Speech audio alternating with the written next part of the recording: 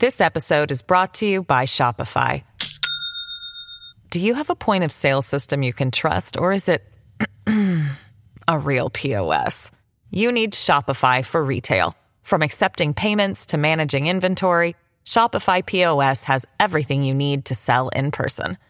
Go to shopify.com/system, all lowercase, to take your retail business to the next level today. That's shopify.com/system. Welcome to the New Books Network. Hello, my name is Avery Wyman, and I'm the host of this episode of the New Books Network series in Israel Studies. Today, I'll be speaking with Professor Shai Hazkani about his latest book, Dear Palestine, A Social History of the 1948 War, which he published with Stanford University Press in 2021. Dr. Hazkani is an assistant professor of history and an assistant professor with the Joseph and Rebecca Meyerhoff Program and Center for Jewish Studies at the University of Maryland. He earned his PhD in History and Judaic Studies from NYU, his master's from the Center for Contemporary Arab Studies at Georgetown, and his BA in Middle Eastern Studies from Tel Aviv University. His first book, Dear Palestine, provides a much-needed alternative perspective on the 1948 war between Israel and neighboring Arab states. Unlike other, more conventional histories of the war, which privilege the top-down perspective of elites in the state, Hazkani tells the story of the war from the bottom-up perspective of personal letters written by rank-and-file soldiers. In the ways that these regular people, who include both volunteers in the newly formed IDF and volunteers in the Arab Liberation Army, agreed with, rejected, doubted, mocked, substantiated, contradicted, and otherwise complicated the carefully packaged propaganda and indoctrination disseminated by the establishment, the voices of those who actually signed up to fight the war reveal that 1948 cannot be simplified into a neat set of binary outcomes. From this point of view, instead of ideological consensus, there's considerable ambivalence and dysfunction. Instead of triumphalist or tragic emplotments found in the nationalist historiographies of the war, there's no clear victor or victim, but rather the shared human cost of consequences that reverberate long after the end of the war itself. And, instead of the pernicious myth of an immutable antipathy between the Arab and the Jew, the perspective of Arabs and Jews reveals not two irreconcilable groups simply destined to fight, but people with similarly complex and shifting identities, politics, values, and humanity. And, with that short introduction said, Professor Hazkani, it's a pleasure to be here with you today. Hey, I'm glad to be here.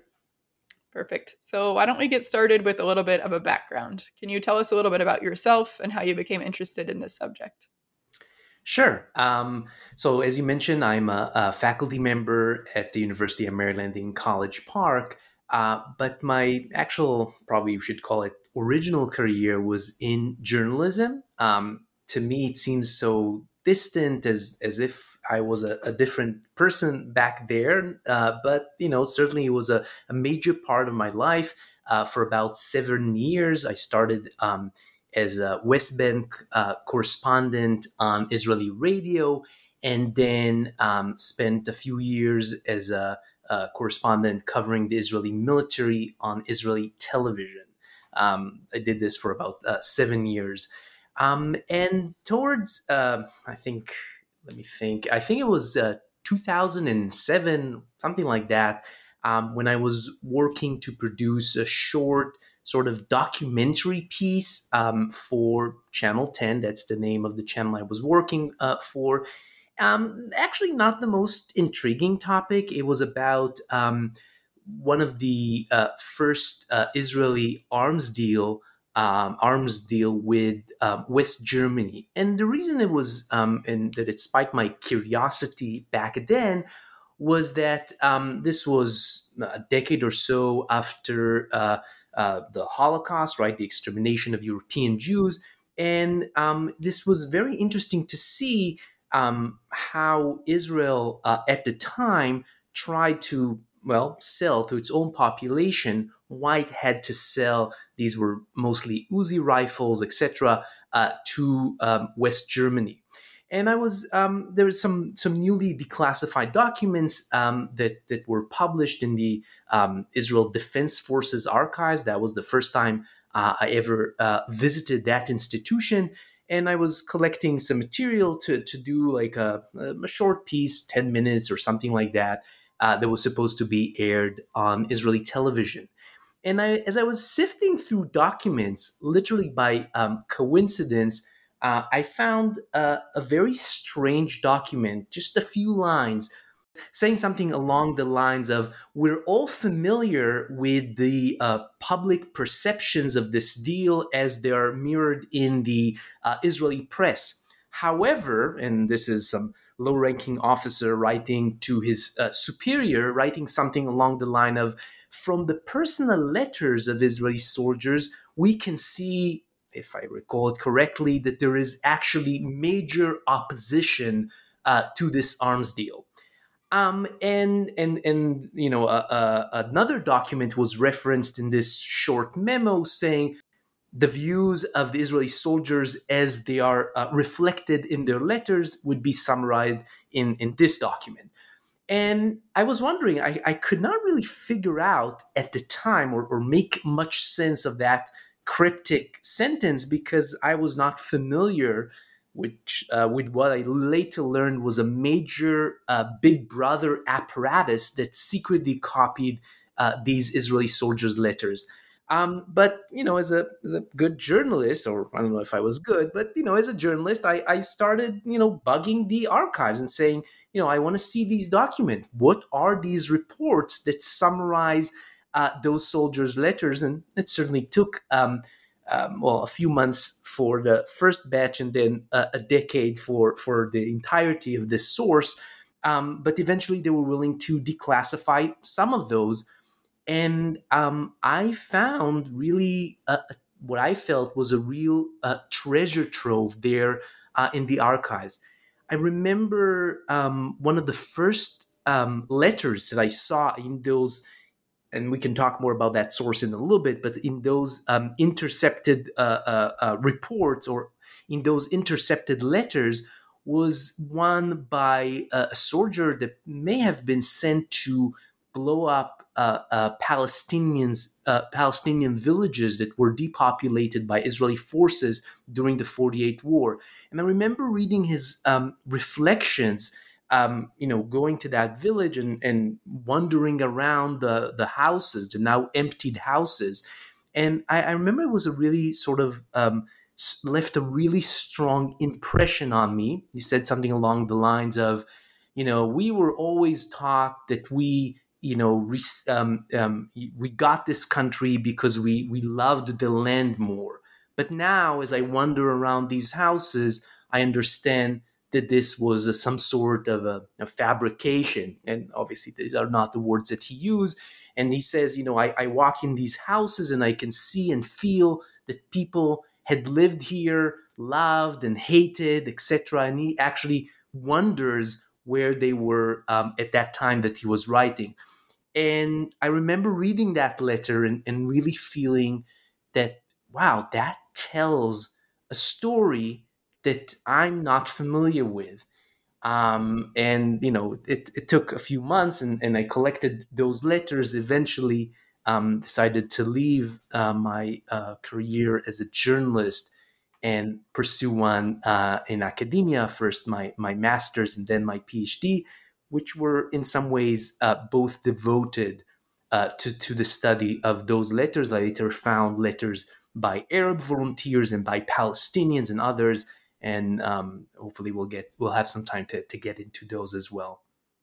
Yeah, it's interesting then that you were in the midst really of your first career then when this project really seems like it equally as much found you, that you were researching something not exactly related, but then you came across this genuine treasure trove of just a completely different perspective on Israeli and Palestinian history. And so my question then is about this kind of trajectory of training, of having gone from a career in media and journalism to then making the turn to academia. And so your formal training is actually in both Jewish studies and in Middle Eastern studies. And so I was curious how having a finger on the pulse of both of these fields concurrently shaped how you thought about this project. And perhaps you can explain to the audience how having training in both of these fields sets you apart from previous generations of scholars who've also looked at 1948. Sure. So I originally come from the field of Middle Eastern studies, and as a journalist, it's funny because it's only recently that I've started sort of thinking back to that time and sort of owning up to that period, because as you know, in academic life, some see a previous career in journalism as very positives, other may not. And so it's only recently that I've sort of started to say, oh, actually, I've had that different life before academic life, that I did something very, very different.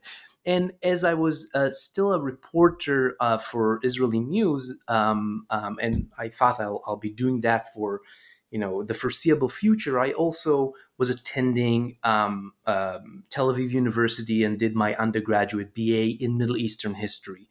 And so I really came in some way from that perspective of Middle Eastern studies. But of course, in Israel, for complicated political reasons that we may not have the time to go into, in the study of the modern Middle East, Israel is not really studied. And there's a whole department studying that. And in fact, you sort of, some of these issues are discussed, the conflict, but never Israel as a major player that shaped what we call the Israeli-Palestinian conflict. That's not really a major topic of discussion. There are many other redeeming qualities for the higher education, the undergraduate education in Israel. That one, at least in the early 2000s, when I was there, was not one of them.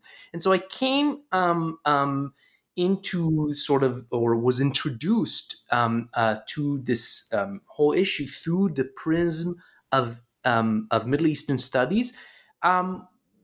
Actually not studying or not academically engaging with Israel in a very significant way. At some point, and hopefully in a few decades, I'll write that story. But I felt somewhat unease about my work as a journalist. What I was telling on the news every evening, and some of the larger context in which I bring those news, and you can. Just in terms of years, I was a correspondent from the beginning of the Second Intifada, and covering the West Bank. This was a very intense time. And then later on, some of the wars that Israel had waged in Gaza and Lebanon, and elsewhere. And that had, of course, a significant impact on me. And it ultimately made me wonder whether the sort of stories, I call them stories, but narratives that I presented every evening at that point on the news were ones that I could really stand behind and feel that I've done a service that will be helpful to the viewers and others. Eventually, I decided that they did not, and that was a major contributing factor to my decision to go and pursue sort of academic studies in the United States.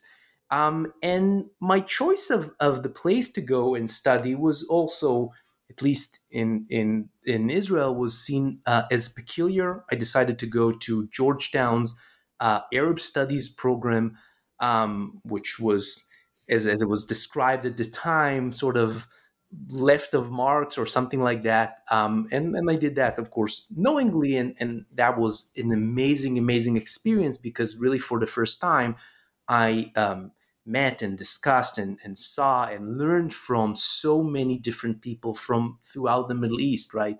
That I have not met or talked or learned from before. And that was a really sort of fundamental experience for me in 2008 when I started that program. As I was at some point towards the conclusion of that 2 years master's, I decided that I wanted to pursue a PhD in history, and had all sorts of ideas and thoughts on how to pursue that PhD. And I'm sure you're well aware of the way that works, in the sense that oftentimes those decisions are made based on, where are the best funding sources, where would I be able to eventually acquire a job, etc. And I literally applied across the board. I knew that I was working in some fundamental ways on the modern state of Israel, and of course historical Arab Palestine. And I knew that that topic can be studied from within Middle Eastern studies, but also from within Jewish studies. And so I applied everywhere. And I was very, very lucky. At the time, a new sort of field was emerging at New York University, where people that were interested in straddling both these worlds were accepted, and some of my cohort have done very, very similar work.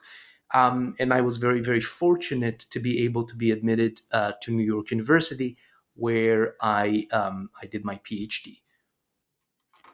Yeah, I'm curious then. It's not unusual is not the word that I'm looking for, but it is at least unique that you do have dual training in Middle Eastern studies, which obviously introduced you to content that is not necessarily familiar to earlier waves of historiography about Israel, but also methodologies that are unique or that are more specific to Middle Eastern studies than they were to Jewish studies at the time. And so then my related question is that this is also a social history of 1948, which is something that I think takes a lot from strong currents in Middle Eastern studies, the idea of doing history from below, the idea of counteracting the perspective just of notables or elites. And so can you explain to the audience what exactly a social history is, perhaps in terms of the methodologies and the goals of the project, and how a social history is different from earlier nationalist or military histories of 1948? Sure. So when I came into Georgetown to pursue my master's in Arab studies, that was really the first time that I was exposed to sort of this amazing corpus of oral histories of the Nakba. And that had a very significant influence on me. I had read some of those accounts of the Nakba by Israeli Jewish soldiers. Now I was really interested to see whether I could locate some of those letters from Palestinians, from other Arab volunteers. And that was a very lengthy process, but eventually I was able to locate them. And I thought that weaving them together to tell a story that sort of decenters the Ben Gurions and Amin al-Husseinis and Sharets and all those people of the world that are certainly part of this book, but are not the center, would be what I was hoping would be an interesting and new way to study 1948. And of course, that's nothing novel on my part. Social and cultural history, and what is often referred to as history from below, has been a genre that has become popular outside of Middle Eastern history, in sort of the general field of history, with amazing, of course, works like The Cheese and the Worms and The Great Cat Massacre, and so many of these foundational works in history from below. And in recent years, as Middle East studies evolved, and when I say recent, I mean in the recent 25 years, some of those trends have come into Middle East studies as well, and to the study of Palestine, and to a lesser degree of Israel as well, although that's changing with amazing work by Salim Tamari and James Gelvin, and more recent work by Shireen Saikli. And that really opened up sort of a lot of how would I frame this?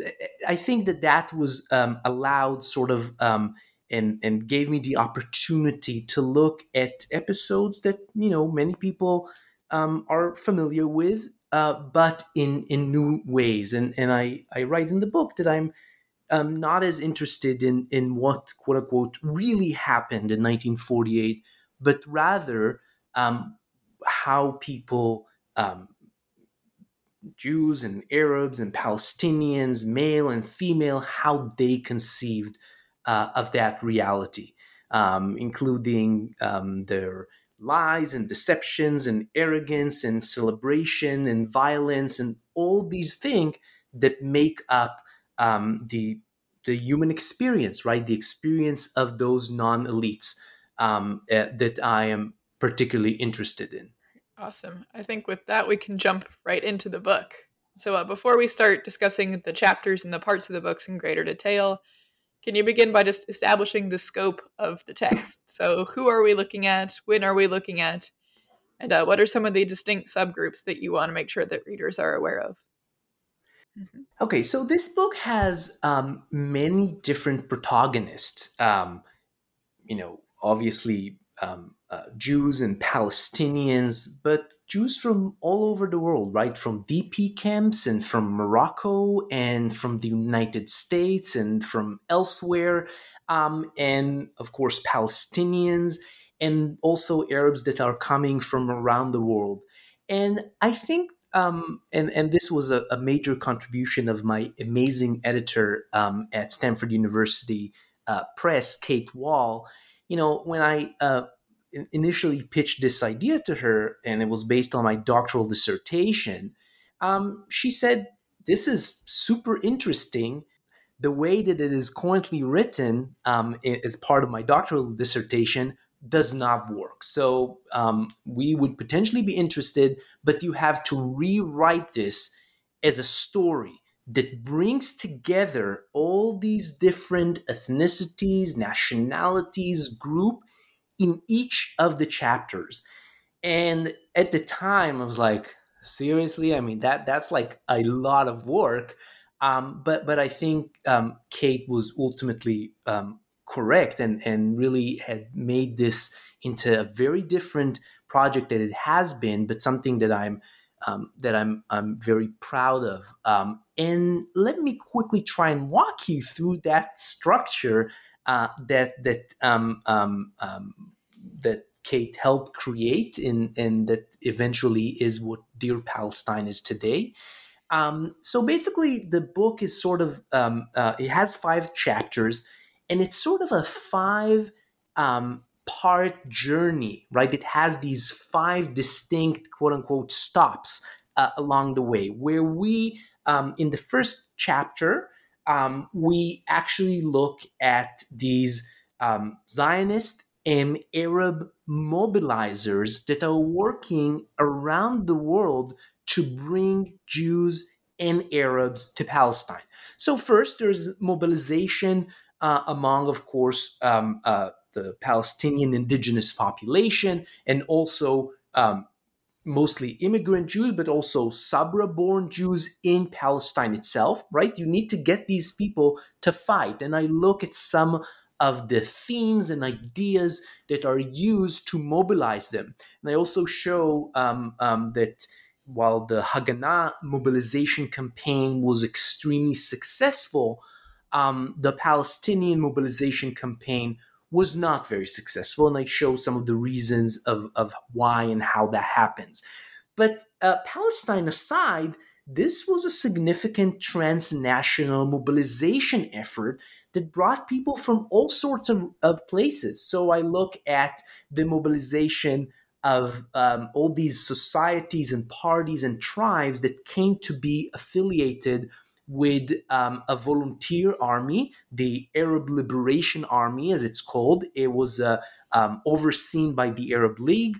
And in the early parts of the war, all sorts of organizations affiliated to it were bringing over volunteers. And so I look at Syria and in Iraq and Lebanon, and each of these places have some really interesting themes on how you convince those populations there to come and fight in Palestine, a place most of them have not been to, and were of course familiar with it in the context of pan-Arab nationalism, but may have not actually were acquainted with the realities on the ground. So I look at those places for the Arab world, but then for the quote unquote Jewish world, I actually try to talk about this idea that I call pan-Judaism, right? So we're all familiar with pan-Arabism, but in 1948, there's a major mobilization campaign around the Jewish world to bring Jewish fighters to Palestine. And so I look at these DP camps, right? The places where Holocaust survivors are concentrated by the Allies in the aftermath of the Second World War. And it's actually a difficult and somewhat painful story to see how the Zionist leadership at the time is convincing, sometimes using somewhat of a coercion, those Holocaust survivors to come and fight in Palestine.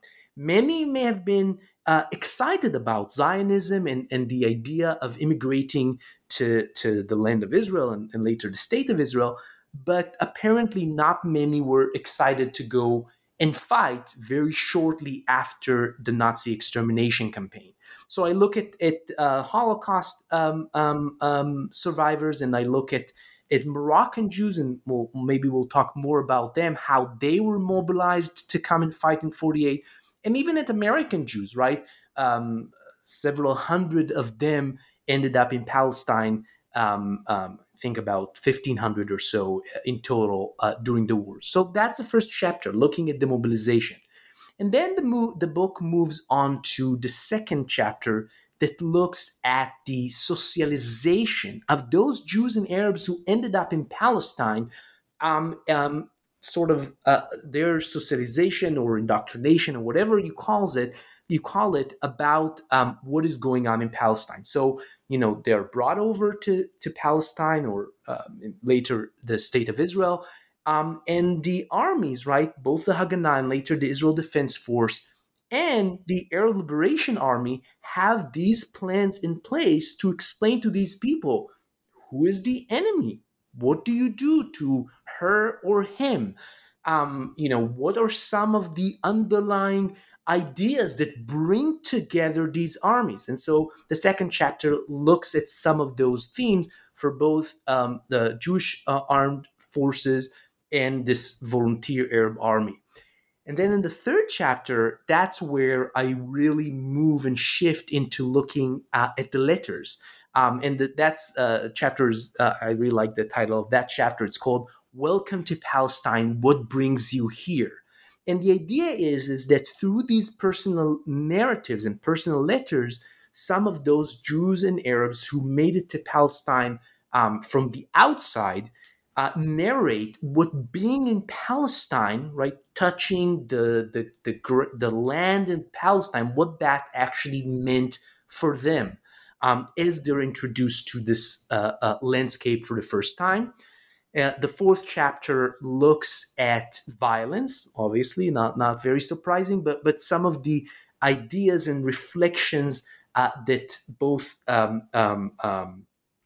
inflicting violence and suffering violence made Palestinians and Jews and Arab volunteers, what that made them think about how they conceived of certain episodes and vignettes from the war in the context of the use of violence. So we see some discussions that we may be able to get into later on about the question of Judaism or Jewish tradition in violence. And we also see Palestinians in places like Haifa and Akka or Acre and elsewhere that are being driven out of their homes and are narrating that experience or telling about that experience in their personal letters in real time.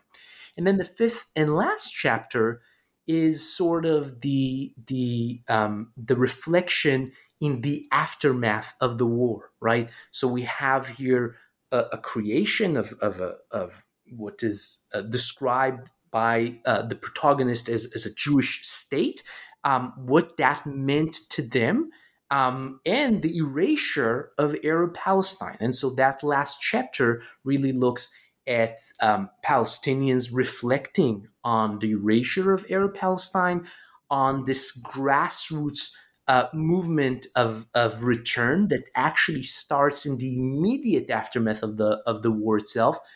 And on the Jewish side, right, celebrations, of course, we're familiar with those narratives, but also some dissent, right?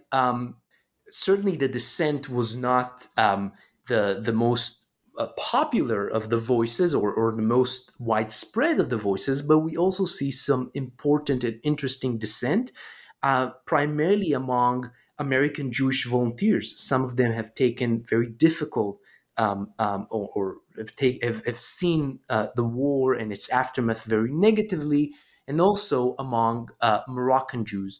that hopefully we'll get to speak more about later on. So these are sort of the five-part journey that I hope that the readers, or at least some of those readers that will read the whole thing, will follow in Dear Palestine.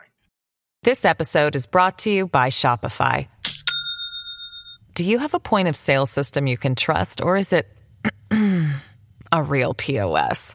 You need Shopify for retail. From accepting payments to managing inventory, Shopify POS has everything you need to sell in person. Go to shopify.com/system, all lowercase, to take your retail business to the next level today. That's shopify.com/system. That was an excellent roadmap, really, to all of the main parts of the book. That's really helpful for all of us as we try and chart our way through the territory of the text. And I want to return then to the first two chapters, which is where you really focus on top-down perspective, on the perspective from these organizations, from the establishment, and also from elite actors. And in these two chapters, as you mentioned, you're focusing on mobilization efforts, and then later on, indoctrination efforts. And I think, for me, two really interesting insights emerged as I was reading. The first of which is that these organizations were very aware that they needed to adapt their messaging depending on their specific audience. And so you see the IDF will change its message of mobilization depending on if they're talking to Jews from Morocco or Anglophone Jews from the United Kingdom or from the United States. And you see a similar trend amongst Arab Liberation Army volunteers if they're aiming at an audience that is perhaps in Syria or an audience that is in Iraq. And so I was wondering if you could unpack for us some of the key differences between the mobilization efforts, which largely took place outside of Palestine, and then the indoctrination efforts, which took place inside of Palestine, how these messages changed, and why perhaps the elite or the top-down decided to change these messaging when they were considering the implications, perhaps, of some of the messages that they were trying to disseminate to their recruits. Sure. Let me start with the Arab Liberation Army, actually. So this was a volunteer army of about 5,000 people that ended up fighting in Palestine from very early in 1948 until roughly late 1948 when its forces were driven out. And it was a creation of the Arab League. It was actually one of the first executive decisions of the Arab League to form this volunteer army. But we're, of course, familiar with the history of the modern states in the Middle East, their creation, and the first sort of regimes that control these countries after independence. And we are very familiar with the strong involvement or fusion, even if you'd like, of these regimes with colonial forces, primarily the British and French. And so we won't go too much right now into why this volunteer army was created, but the decision is made in late 47 to create this volunteer army. But what happens then is that there's this really fascinating explosion of organization throughout the Middle East, and unfortunately I didn't have the space to really capture all of that, but it's a major attempt to mobilize Arabs throughout the Arab world. But here, it's really sort of completely separated from the leaders of Arab states and those who actually had ended up commanding this Arab Liberation Army. So you have all these parties and tribes and small associations, all with their own very different agendas, trying to recruit and mobilize young Arab men to come fight in Palestine. So you have a revolutionary movement like the Ba'ath, right? The resurrection, that's how the word translates in Syria. It's a newly formed party at that point, and it really has a revolutionary platform where it says we need to get rid of what they call internal colonialism, and reshuffle the entire Arab world and create truly nationalist regimes, right? And of course, much of their critique is at Shukri al-Kawalti, the Syrian president at the time. And they're successful to a degree. We don't know exactly how successful, but they're successful in bringing in recruiting those young men to go fight in Palestine. But then, both in Syria and in Lebanon, you have some of these tribal leaders, the Al Assad family from Jabal Amil in Lebanon, and some Druze affiliated tribes or clans from Mount Druze in Syria. And many of these have worked with the Zionists for many years, including by selling land to the Zionists. But we're also seeing them in 1948 mobilizing young men, young Shia men, young Druze, to come and fight in Palestine. And we don't exactly know why. One reason that I suggest in the book is that they wanted sort of to help they wanted to recreate their reputation and maybe brand themselves as these nationalist leaders. And so you have all these are just two examples, all these very different organizations working to mobilize volunteers. But then when these people actually come to Palestine, the leadership of the Arab Liberation Army under Fawzi al-Kawukji, who's the commander of the army, but also has all these heads of Arab states sort of pulling strings or pressuring him and basically overseeing the activity of the army, they have a problem on their hand. They're not interested in the kind of these Ba'athi revolutionaries who want to basically do away with the current state structures in the Middle East. And so from a relatively radical discourse of mobilization in Arab states, when we actually get to Palestine and see how these volunteers are taught and indoctrinated and how are some of the themes of who is the enemy and etc. are discussed, we actually see a significant pulling back from the radical discourse. And so that's the difference on the Arab side between that mobilization propaganda and the actual indoctrination or socialization upon coming to Palestine. We see something that has some parallels but is not completely similar on the Jewish side. So certainly there are tailored messages in the sort of Zionist organization and later the Haganah and the Israeli Defense Forces to mobilizing Jews around the world in 1948.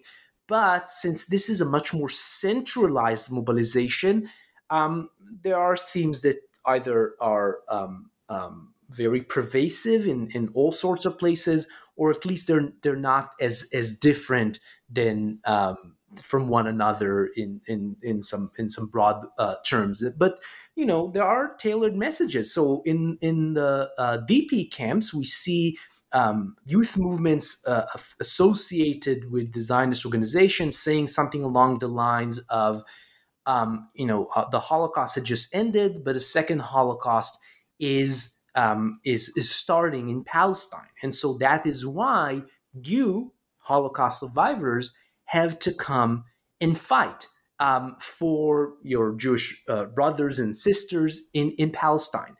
And I talk a little bit about the difficulties and issues with that sort of theme.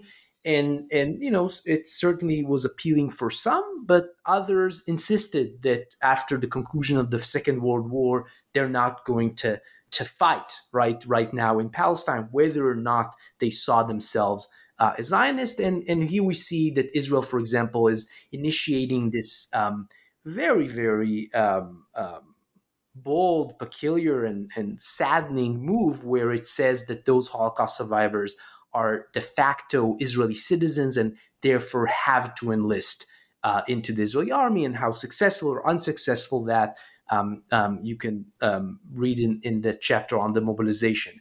But that's in DP camps. And then if you look at places like Morocco, of course, where the largest population of Jews lived in the Middle East, right? 250,000 Jews.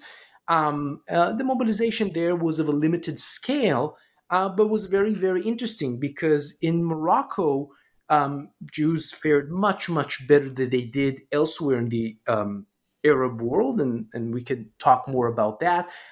Where, of course, the Sultan Muhammad V was sort of a revered figure by the Jews of Morocco, and so we see that the themes used for mobilization there are somewhat different, trying to really target Francophile Jews by sort of appealing to some ideas that may be familiar to them, as including the French Revolution and fighting for freedom and all sorts of things like that. And in the United States, again, relatively limited mobilization, but a very interesting one that tries to tie together some of the American grand narrative with fighting to Israel. And so I look at some mobilization materials distributed in the United States, like pamphlets or newspapers produced by the IDF and the Haganah, where they have themes where they talk, for example, of a Jewish officer, an American Jewish officer who was killed during the early parts of the war. And you have that line saying something along the line, he, in dying for Palestine, he died for America. And we look at some of the ways in which that sort of discourse may have been appealing or may have not been as appealing for American Jews. And then here we actually see a even greater shift in the socialization and indoctrination of soldiers once they actually make it to Palestine. And this was a very interesting shift where upon coming to Palestine, the IDF education apparatus, by the way, a massive apparatus of hundreds of education sergeants and a large number of officers, all seen as politically reliable, tries to socialize those Jews and also Jews from Palestine into the war by explaining them who is the enemy, what needs to be done to her and him. And here we actually see some when I was first reading this, I felt was quite shocking elections by these education officers. And so the Arabs, both of Palestine's and the surrounding Arab armies, are often presented as descendants of the 7 nations of Canaan and the Amalekites, which of course the Bible instructs to eliminate from the land of Canaan.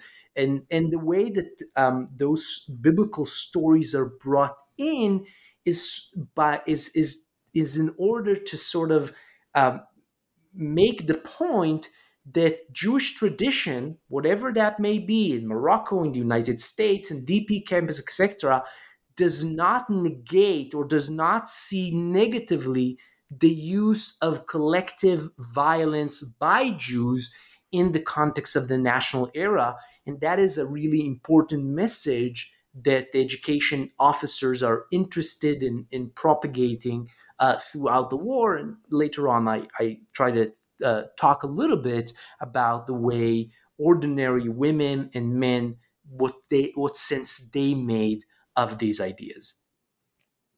The malleability is just really fascinating. This kind of malleable messaging, to use an alliteration here, where you see really palpable, really distinct differences then between messaging as it pertains to when it takes place in different areas, when it takes place regarding different audiences, when there are different purposes for this messaging. I mean, we've covered just now in this short little section of our conversation that, inside Palestine, outside Palestine, you see, for instance, from the Arab nationalist perspective, a really different take on the role of anti-imperialism and the limits of radicalism.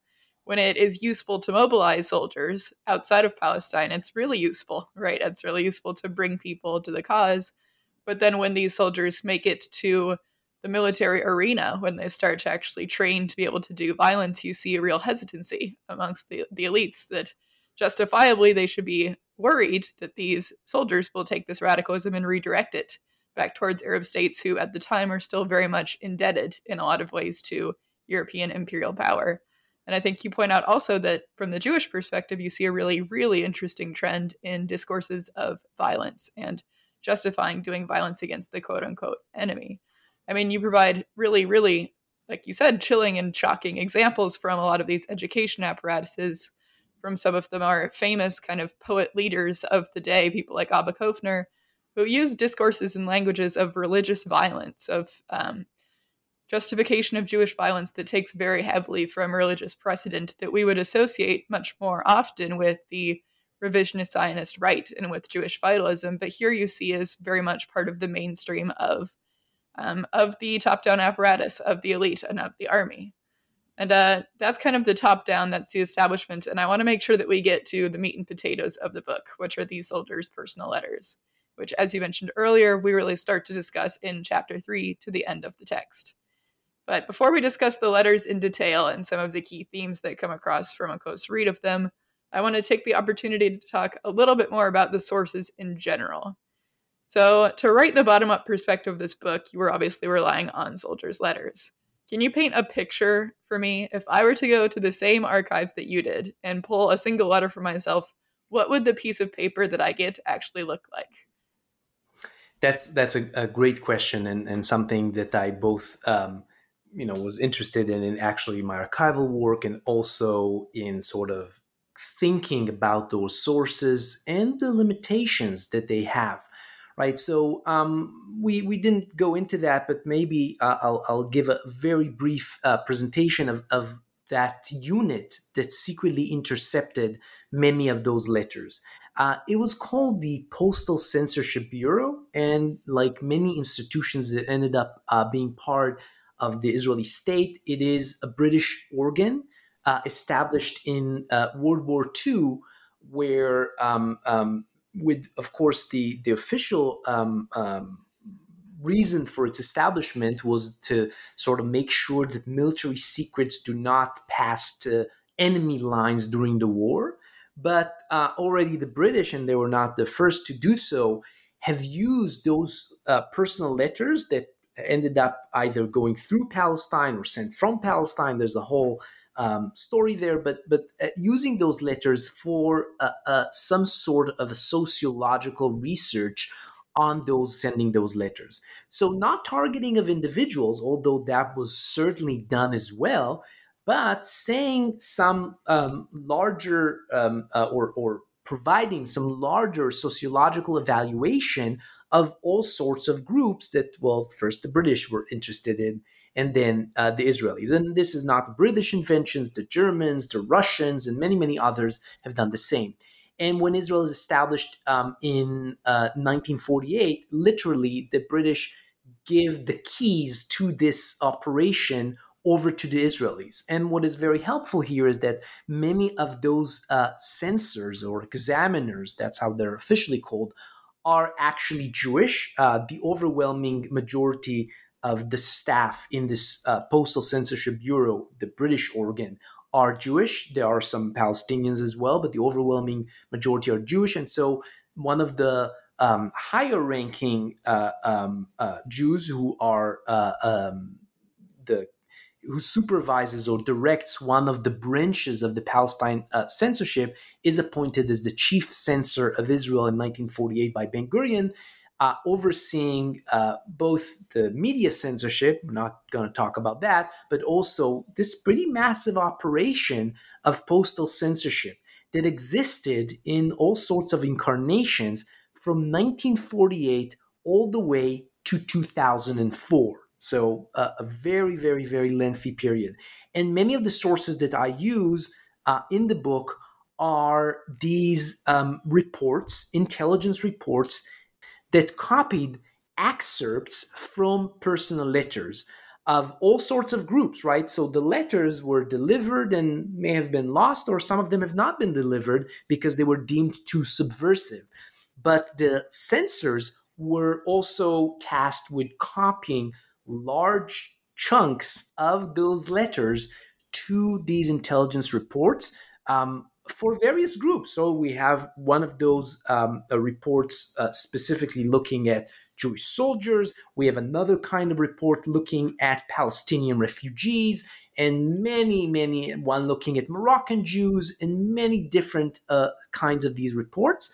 And I also in the book include another cache of letters. These are actually handwritten letters in Arabic that were found either in compounds of the Arab Liberation Army or on the dead bodies of soldiers. And so these are the sources that I use for the book. And the question that you asked was about some of the maybe not concerns, but limitations and issues that come up with using that kind of source, and they're significant, right? First of all, we know that let's look at the Jewish soldiers, for example. They were familiar with the fact, or they knew that someone else was reading their letters to remove military secrets from them, and so whether or not, as they write their families and friends and their loved ones, whether they already sort of internalized that there was a watchful eye reading those letters. And that's one issue. Another issue is, of course, the selection process, right? The censors themselves decided which letters to include and which not in those reports. And sometimes we have sort of the backstory. We know how many letters they saw and how representative was a certain view, but oftentimes we do not, especially for the period in which the book deals with, the 48 period, where this was all new. Often we don't know that. And so there's some significant limitations of these sources. And, what I try to do is to sort of, I hope in an honest way, say, these are these problems, these are the issues that these sources these are these issues these sources have. I still believe it's a extremely valuable source that tells a story that I was not familiar with, and I think others may have not been familiar with as well. But certainly, this kind of source have a lot of those methodological issues that come up when using it. Yeah, I'm sure we could talk really all day about this source space because it is so fascinating. Unfortunately, that is probably a conversation that needs to be entirely on its own. But I would be remiss not to mention that in order to access some of these letters that you needed to write the book, as you tuck this thread into the acknowledgments, but you do mention it explicitly, you had to file a legal appeal against the Shin Bet, which is Israel's domestic intelligence agency, for those who might not know. And this legal appeal made it all the way to the Israeli Supreme Court. I find it kind of be a delightfully meta thing that in order to achieve the goal of telling a non-state-centric, non-nationalist history of 1948, you literally had to sue the state. And I know this is a subject near and dear to your heart, and that archival declassification in Israel is something that you've worked on for many years prior. But broadly speaking, what is the situation with the classification and reclassification of some Israeli archives? And why should readers care? And what are some of the subjects most in jeopardy of being redacted or perhaps reclassified in a way that makes it more difficult for scholars to study them? Yeah, it is one of the topics that I'm mostly interested in. And it's interesting because I think there's a change on the way that people perceive this. A decade ago when I was, writing comments on proposed laws and regulations on archives and was telling this to people, certainly people within the immediate academic sphere were interested and supportive, but others may have rolled their eyes as like, oh my God, archival regulation and policy, could get more boring. And that's not actually something that I'm contributed much to, but I think that there is a growing sense of understanding, mostly by work by NGOs in Israel, like Akevot, who works a lot on declassification of documents pertaining to the Israeli-Palestinian conflict. And so I think that their work and perhaps some other work have really contributed to this growing realization that to tell this story, to tell any story, right, you really have to have those sources, and that the state is engaged in a very sustained effort to keep some of these sources away from the general public and scholars. And of course, in this context, right, we really have to remember that the Palestinian archive, not in a specific form, but in an abstract sense, is subsumed into the Israeli archives, right? Some of it is some of those documents are in Dear Palestine, but of course, the overwhelming majority of those remain classified, right? The libraries and collections and that are confiscated in 1948 and in 1982 in Lebanon, right? The PLO archive, the Orient House archives, all these archives, right, that are a major part of the Palestinian archives are in Israeli possession. Many of those are remain classified.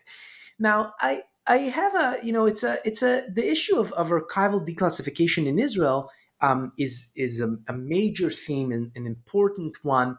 And certainly there have been efforts done by the state in the last decade, and some of them I worked on, and others, many other scholars have worked on to reclassify materials that were already available to scholars. And I remember once trying, and I know that many other scholars have done that as well, to follow some of the trail that leads from the footnotes of the Benny Morris or Avi Schleim, Tom Segev's books, and try and actually locate some of those sources that are mentioned in the footnotes.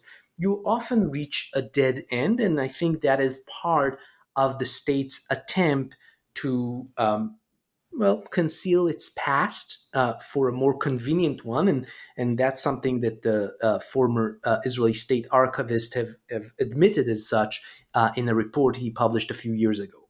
However, I do want to emphasize, and that is immensely important to me, that there are a lot of sources out there and that they are available to scholars, right?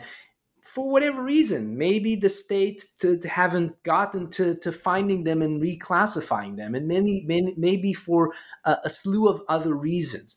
But there are a lot of sources out there that are waiting to be studied and examined and written about in the context of dissertations and books and articles, because Israel it has a very peculiar position on this issue of archives. On the one hand, it wants to present itself as an open society that allows free examination of historical and other documents, and that is based on a sort of a German archival model.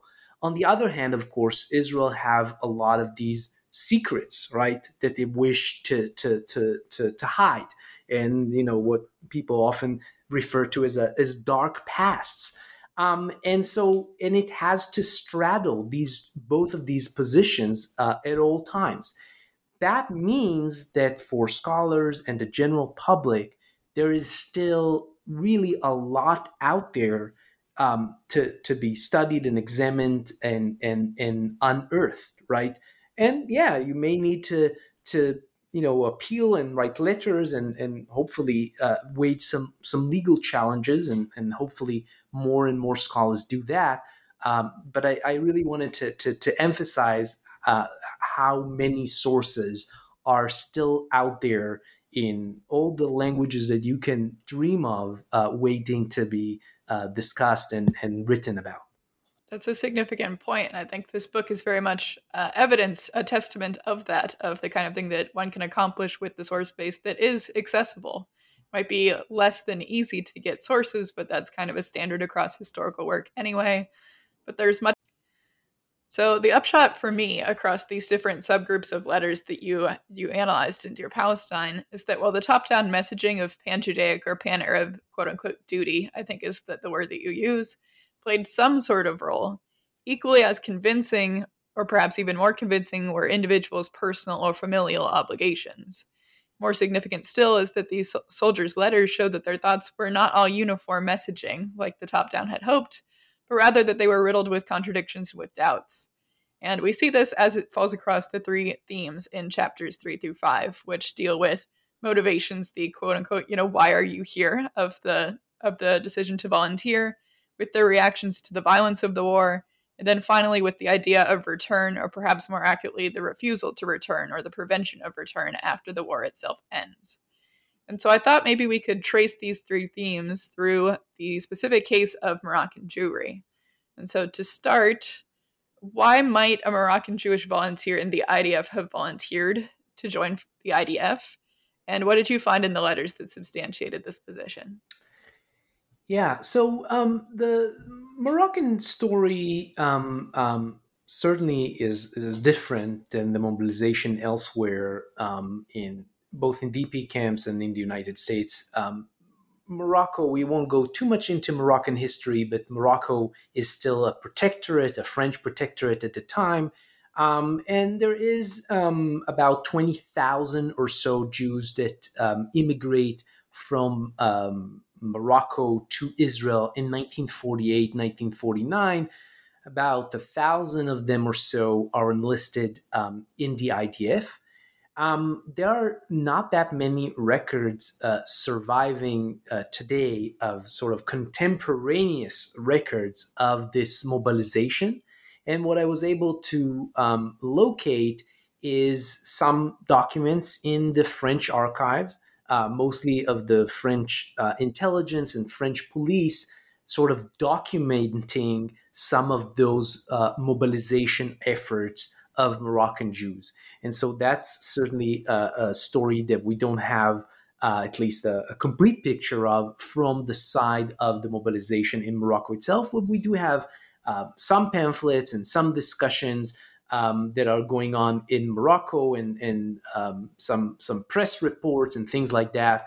And we see that there was all sorts of interesting appeals to the Jews of Morocco, and some of them were at least initially successful. So Morocco is one of the only places in the Arab world where in the mid-20th century, this concept of dhimmi, this status of Jews, this Islamic idea concept of the status of Jews in Islamic lands, that's Morocco is one of the only places where that dhimmi status still exists and still carries some weight in the mid-20th century, whereas in the rest of the Arab world, at that point, it's largely defunct.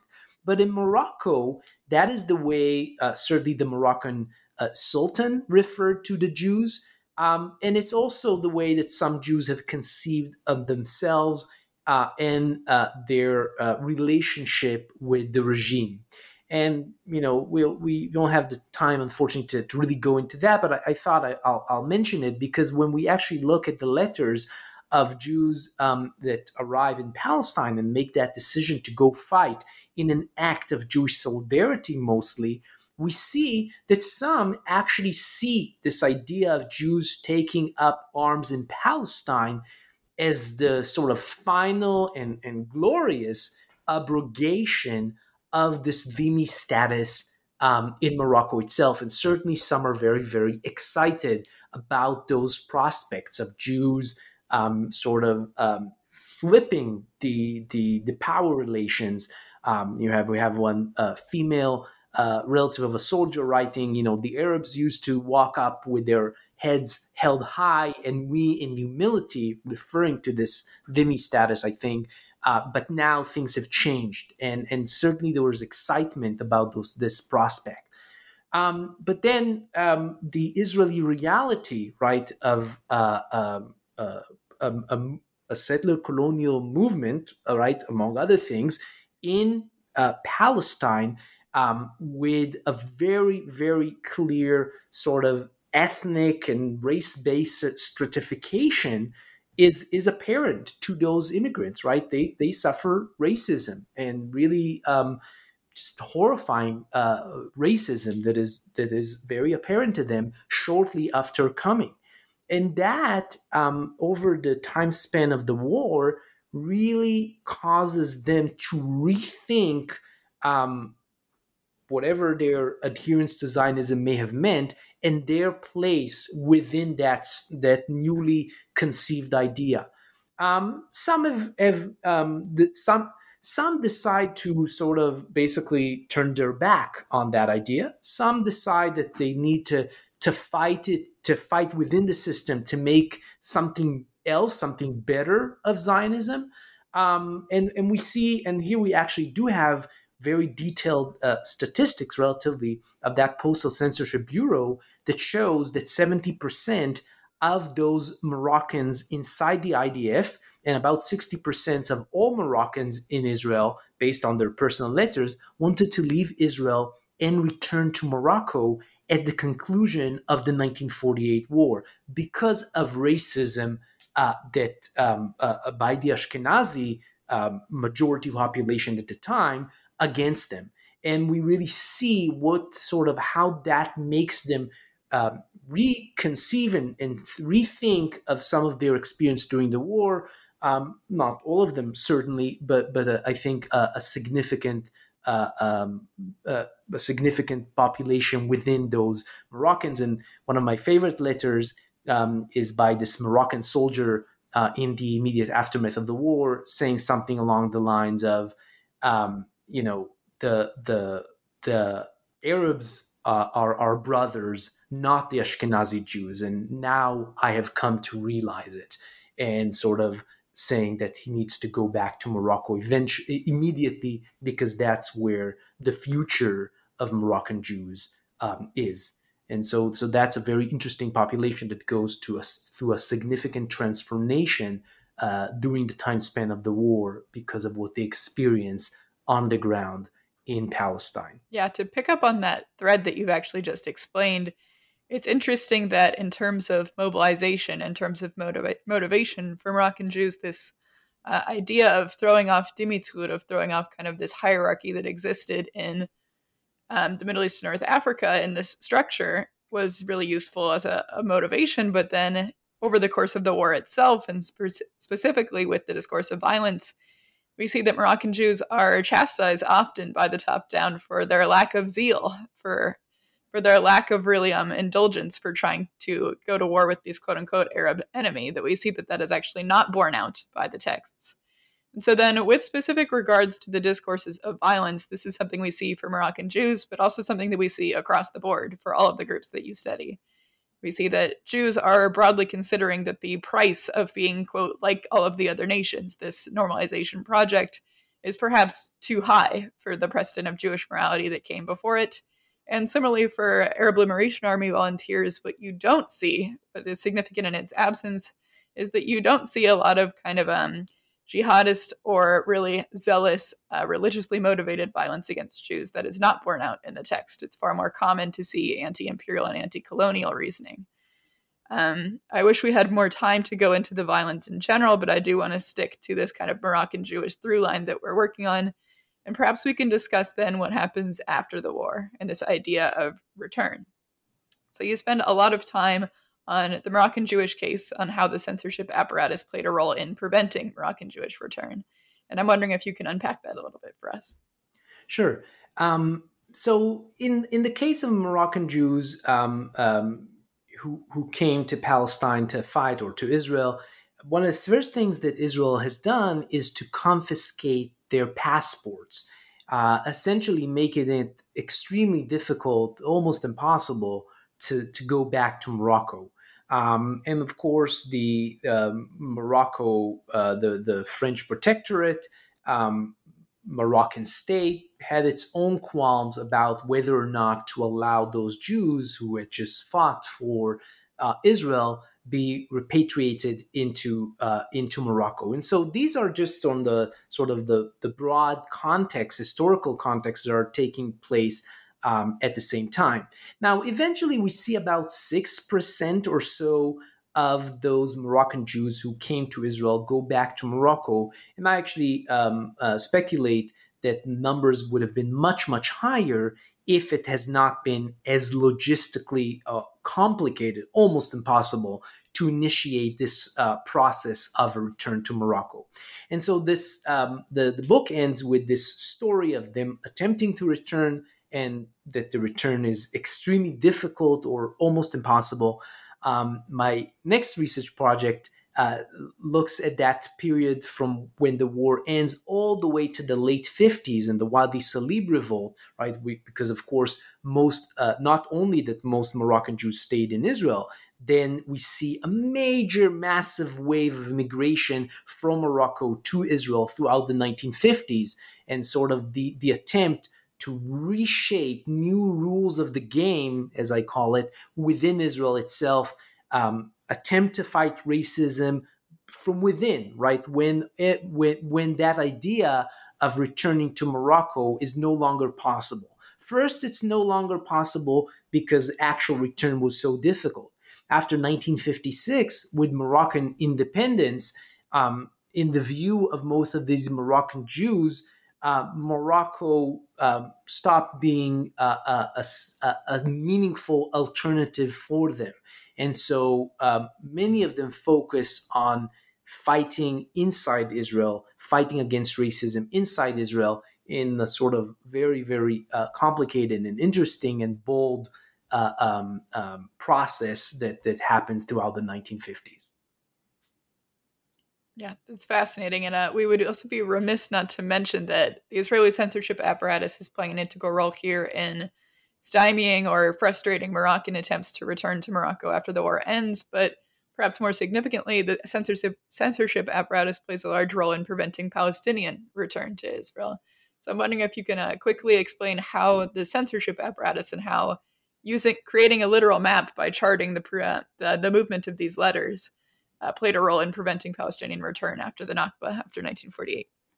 Yeah, and so I think there are some really interesting crossovers and parallels between this attempt of Moroccans to go back to Morocco and the attempts of Palestinians to go back to Palestine, right? We see that in the immediate aftermath of the war. And these are just really sad letters that we see are intercepted by Israel, are sent from these newly created refugee camps around Israel, right, where Palestinians are housed in the immediate aftermath of the Nakba.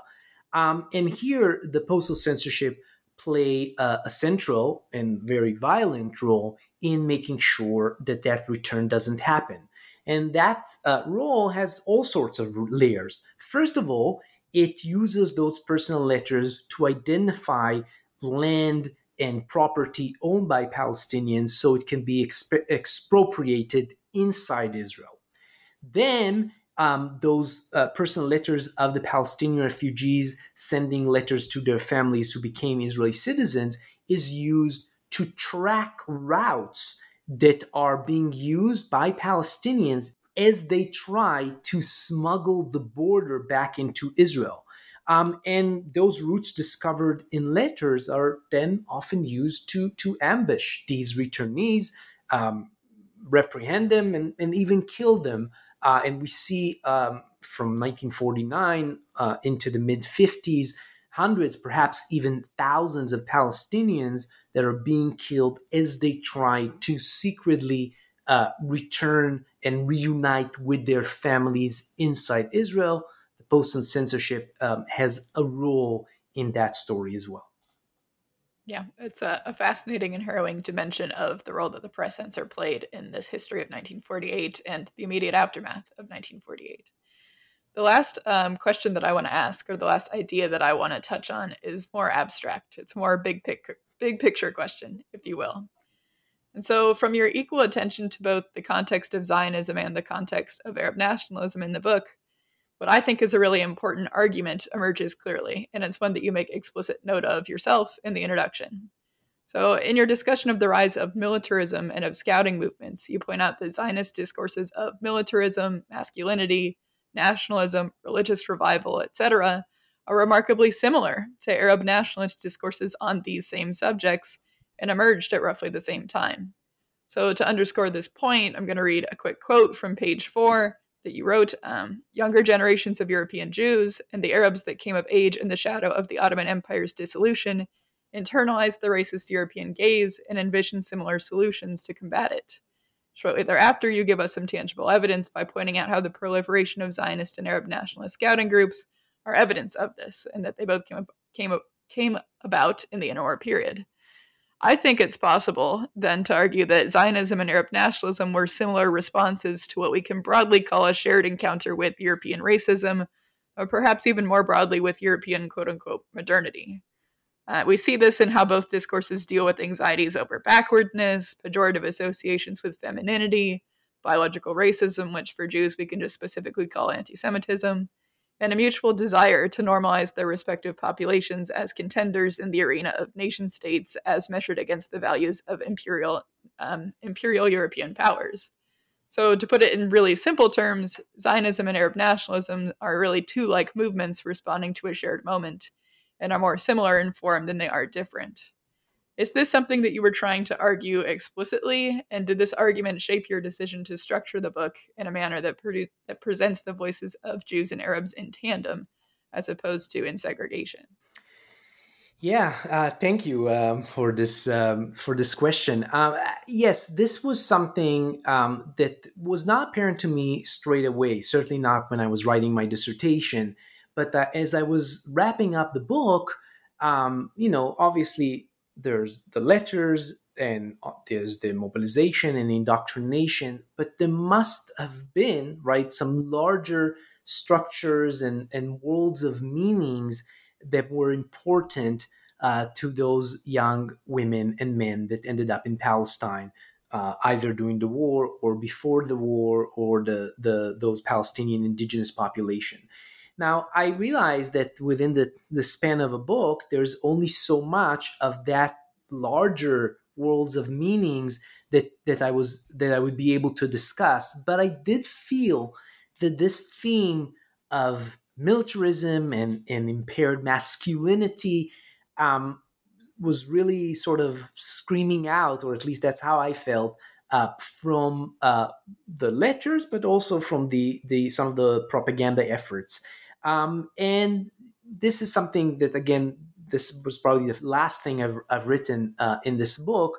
I did find or thought that there were some really significant parallels in the evolution of Zionism and Arab nationalism throughout, specifically with those scouting movement that really begged to be framed in a framework that brought them together. Now, that is not to say that there were no power imbalances, that this is the same story. No, I say very explicitly that Zionism needs to be understood in its national context and in its settler colonial context, and that Arab nationalism has certainly some parallels with that, but is a very different story of European imperialism that contributes to a specific evolution in the Middle East and the Arab Middle East.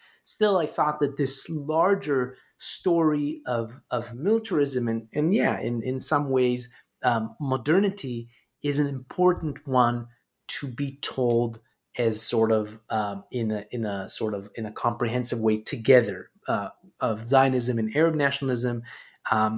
Maybe that's the small contribution that my own personal academic trajectory in both Middle Eastern and Jewish studies has sort of allowed me to argue, and I'm sure many would not find that convincing. That's fine as well, but that was my view and my 2 cents on that particular issue. Yeah, analyzing this togetherness, this kind of shared responses, to me, I'm very much in agreement, a really exciting frontier for Israel-Palestine studies as perhaps a version of an area studies, in which this isn't something that can be segregated or divided into two binary national historiographies, but something that needs to be looked at as a shared moment, as similar responses by people facing similar challenges. And we should also note that this idea of analyzing the foundational roots of European Orientalism and European anti-Semitism still retains an air of novelty and perhaps even of a little bit of radicalism, but isn't necessarily new. Edward Said wrote about this in Orientalism decades ago now, but for some reason it still remains something that scholars in Israel studies, Jewish studies, and Middle Eastern studies alike are slow to pick up on. I think that you're right, and I very much hope that this will become kind of a new frontier for emerging scholarship as the field continues to develop and grow. So before we wrap up, I want to make sure that we've covered everything you want to talk about. So before we conclude, is there anything that we didn't get the chance to discuss that you want to make sure that readers are aware of or that they know about the book? I think we covered most of the things, and hopefully we'll get the opportunity to chat again in the future about this and other projects. But no, I'm very happy. Okay, perfect. Well, with that, thank you so much for your time, Professor Hazkani, and thanks for chatting with us today.